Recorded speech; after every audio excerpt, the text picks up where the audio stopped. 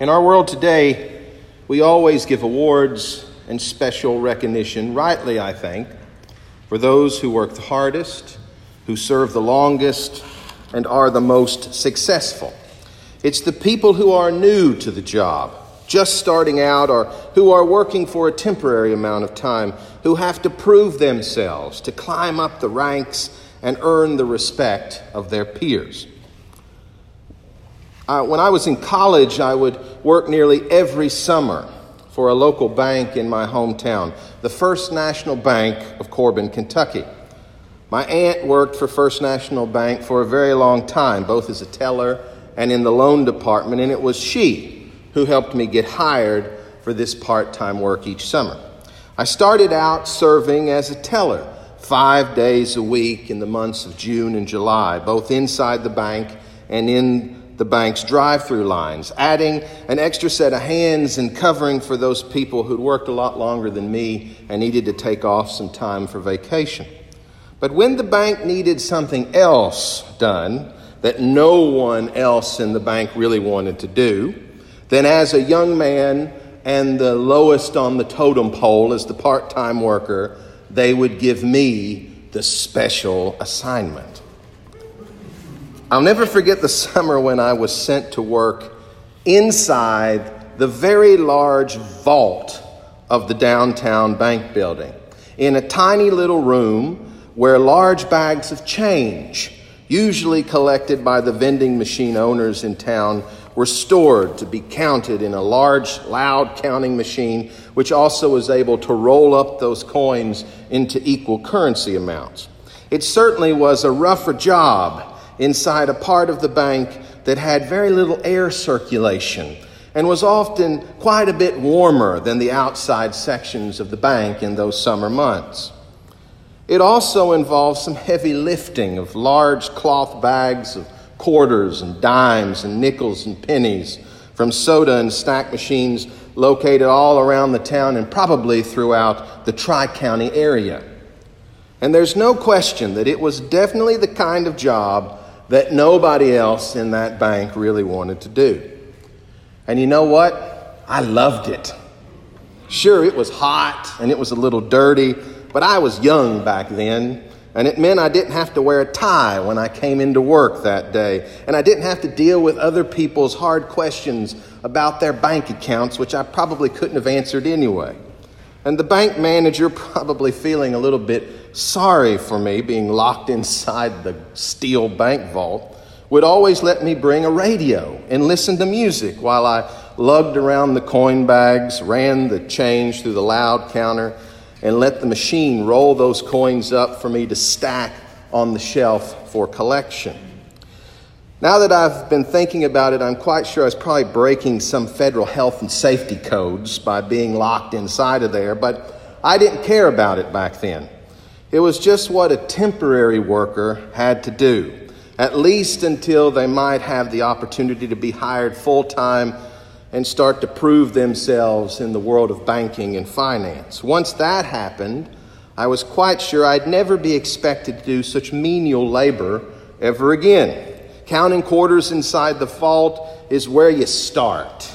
But once you've moved up and earned your place, you'd be expected to do more important work and earn a better wage for the hours that you put in.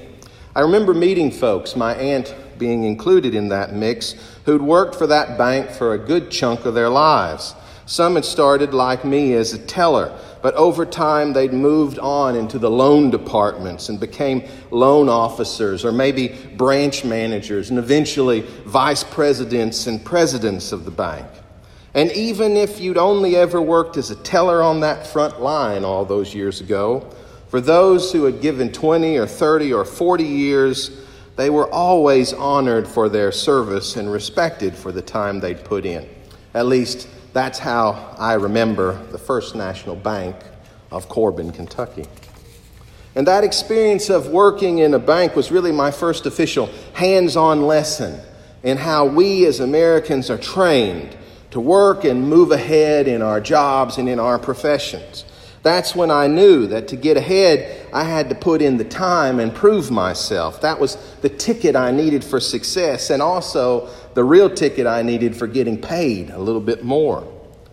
And today, even as a priest, believe me when I tell you that it's still quite easy for some of us holier-than-thou people, not myself being included in that, to fall into the same pattern. Being a regular parish priest is one thing, but all of us clergy know that there are also cathedral deans, and there are those big CEO-type rectors at the larger parishes in different provinces in the Episcopal Church. And of course, there are all of those guys who wear the funny hats, and women too. Bishops, of course. But unlike the regular business model, becoming a priest in the church is always supposed to not be about climbing up a ladder of rank and profession, but rather it's supposed to be about finding your specific calling and your godly vocation in the church. Where is God calling you as a person in the church to serve? If that includes dean or bishop, wonderful. There's nothing at all wrong with that for sure. The challenge is just to always remind yourself of the important lesson we have in the gospel this morning. That in the teaching and discipleship of Jesus of Nazareth, the first must always learn to be last, and the last always have the true opportunity to be first. In fact, in the Christian liturgies in our Episcopal Church, as well as in the Roman Catholic and Orthodox and Lutheran traditions, all you have to do is watch the procession at the beginning of Sunday morning worship to see this represented in its entirety. It is never the priest or the bishop who come in at the front of the procession. In the church procession, first is always the acolytes carrying the cross and the candles. Then the important singers of the choir, with the youngest choristers always in the front of that group. Then it's the lay people who are serving at the altar and helping with the chalice. Only near the end of the procession do we see the first of the ordained clergy, with the deacon always at the head, followed after by assisting priest, and at the very end of the line, the rector of the church. And if the bishop is present, the bishop is always the very last in all of those lines. And so the first in authority in the church shall be the last in the line. The youngest, who are really no authority at all, are always the first. If only that was the case at parish dinners after we got out of the church service. This, of course, is one of the many ways in which the message of Jesus tries very hard to take the way we as fallen human beings see the world and turn it upside down. In the parable Jesus offers this morning to us from the Gospel of Matthew, I think one of the few parables that still carries just a little of that shock value which parables were always meant to have. Jesus speaks of something in the kingdom of God that will be the absolute polar opposite of what we follow in our view here in the world now. Jesus tells the story of a vineyard owner who calls people to work in his vineyard early in the morning. And then he goes back out to call workers throughout the day to come into the vineyard at 9 a.m., at noon, at 3 p.m., and finally at 5 p.m. They are all hired, we are told, for a full day's wage. So when the day is finished and night comes, the vineyard owner sends his manager to close out his books for the workers, specifically directing that manager to pay those who were hired last first, giving them the full promised day's wage for their short time. After that, we are told the manager moves through each set of the workers, paying each the same, until he comes to those who work the full day from beginning to end. And to their apparent surprise and dismay, and maybe to ours as well if we're honest, instead of getting more for their full day's labor, they receive the same payment as everyone else, even the 5 p.m. workers who barely worked an hour. And they ain't happy about this, not at all. And really, who can disagree with those workers for being upset about this? They must have surely put in 12 hours of work in the heat. They may have even been the regular workers familiar with the vineyard owner and everyone else gathered in were temporary. How could people hired in the last hour, who barely worked at all, get just as much as they did? It just isn't fair.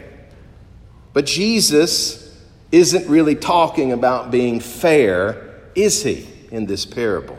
Jesus is instead speaking about this vineyard owner being generous with what he has chosen to freely offer to anyone he chooses to be generous with, which in this case is everyone. Jesus, of course, is using something that we all can understand at the beginning and wrap our minds around. Whether we started out working for the first time in a bank vault or as a McDonald's employee, I did that job as well, or as a lieutenant in the military. Jesus is using honest labor, but he's changing around the purpose altogether for something completely different, something more important than just a fair payment, when he draws us to the attention of this particular vineyard owner. Because in Jesus' parable, God is the owner of this vineyard. And that vineyard is nothing less than what God intends for God's kingdom, created by God for all of creation. God is constantly calling people who have wandered away to come back into his vineyard. And for those who come in, to be not only a laborer, but to become followers and disciples. And what God, the vineyard owner, is offering his laborers is nothing less than freely given salvation, resurrection, forgiveness, and a new kind of life that will be forever and eternal. A new life so restructured and reformed that even death will never ever be able to destroy it if we are laborers who are working in God's vineyard. This is God's offering of a full wage for work that's done honestly, both to saints who start out following God from the beginning of their life, all the way down to the hardened criminal who only finds God and accepts Jesus in those final days before his execution. And why is God doing it this way? Because God is generous. God is merciful. God is loving. And just like everything else we face, the good times and the bad times, the successes and the failures, everything in our life is already God's in the first place. So God can do anything with what is God's as God chooses. And thankfully for us, brothers and sisters, our God chooses to be gracious and loving and forgiving. Now, on a Sunday morning, this is probably easy for all of us to stomach. But let's be honest, even we good, solid Christian folk sometimes find it hard to believe that the criminal can truly be forgiven. Or maybe it isn't a hardened criminal at all. Maybe it's just an annoying neighbor, or a family member who slights us, or a friend who betrays us. How can God forgive someone who acts that way? But friends, as St. Paul always reminds us when we read through his epistle to the Romans, all of us have sinned and fallen short of the glory of God. And if God was ever just about being fair, every single one of us would be in serious trouble.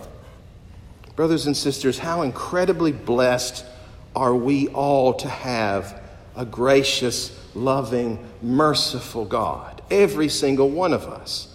And so we have the calling to see this world differently as people of faith, to pass along this wonderful story of good news. Those of us who are working hard to be disciples of Jesus are asked to be by the same owner of the vineyard, like that vineyard owner, to go out and call others to come into the Lord's vineyard, and to give up our own seat, if we have to, at the front of the table for anyone who is wanting to join and try to remake themselves as Jesus' disciples. For Jesus says this morning, the last will be first, and the first shall be last.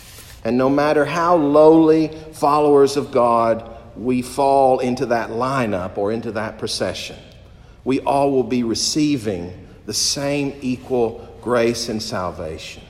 And that is an incredible gift that can save not only us, but can save everyone. So let us have the strength to become disciples of the vineyard owner. Let us go out into the world and call whoever we can, the old or the new, the lost or the forgotten, into the Lord's vineyard to receive God's amazing grace. Amen.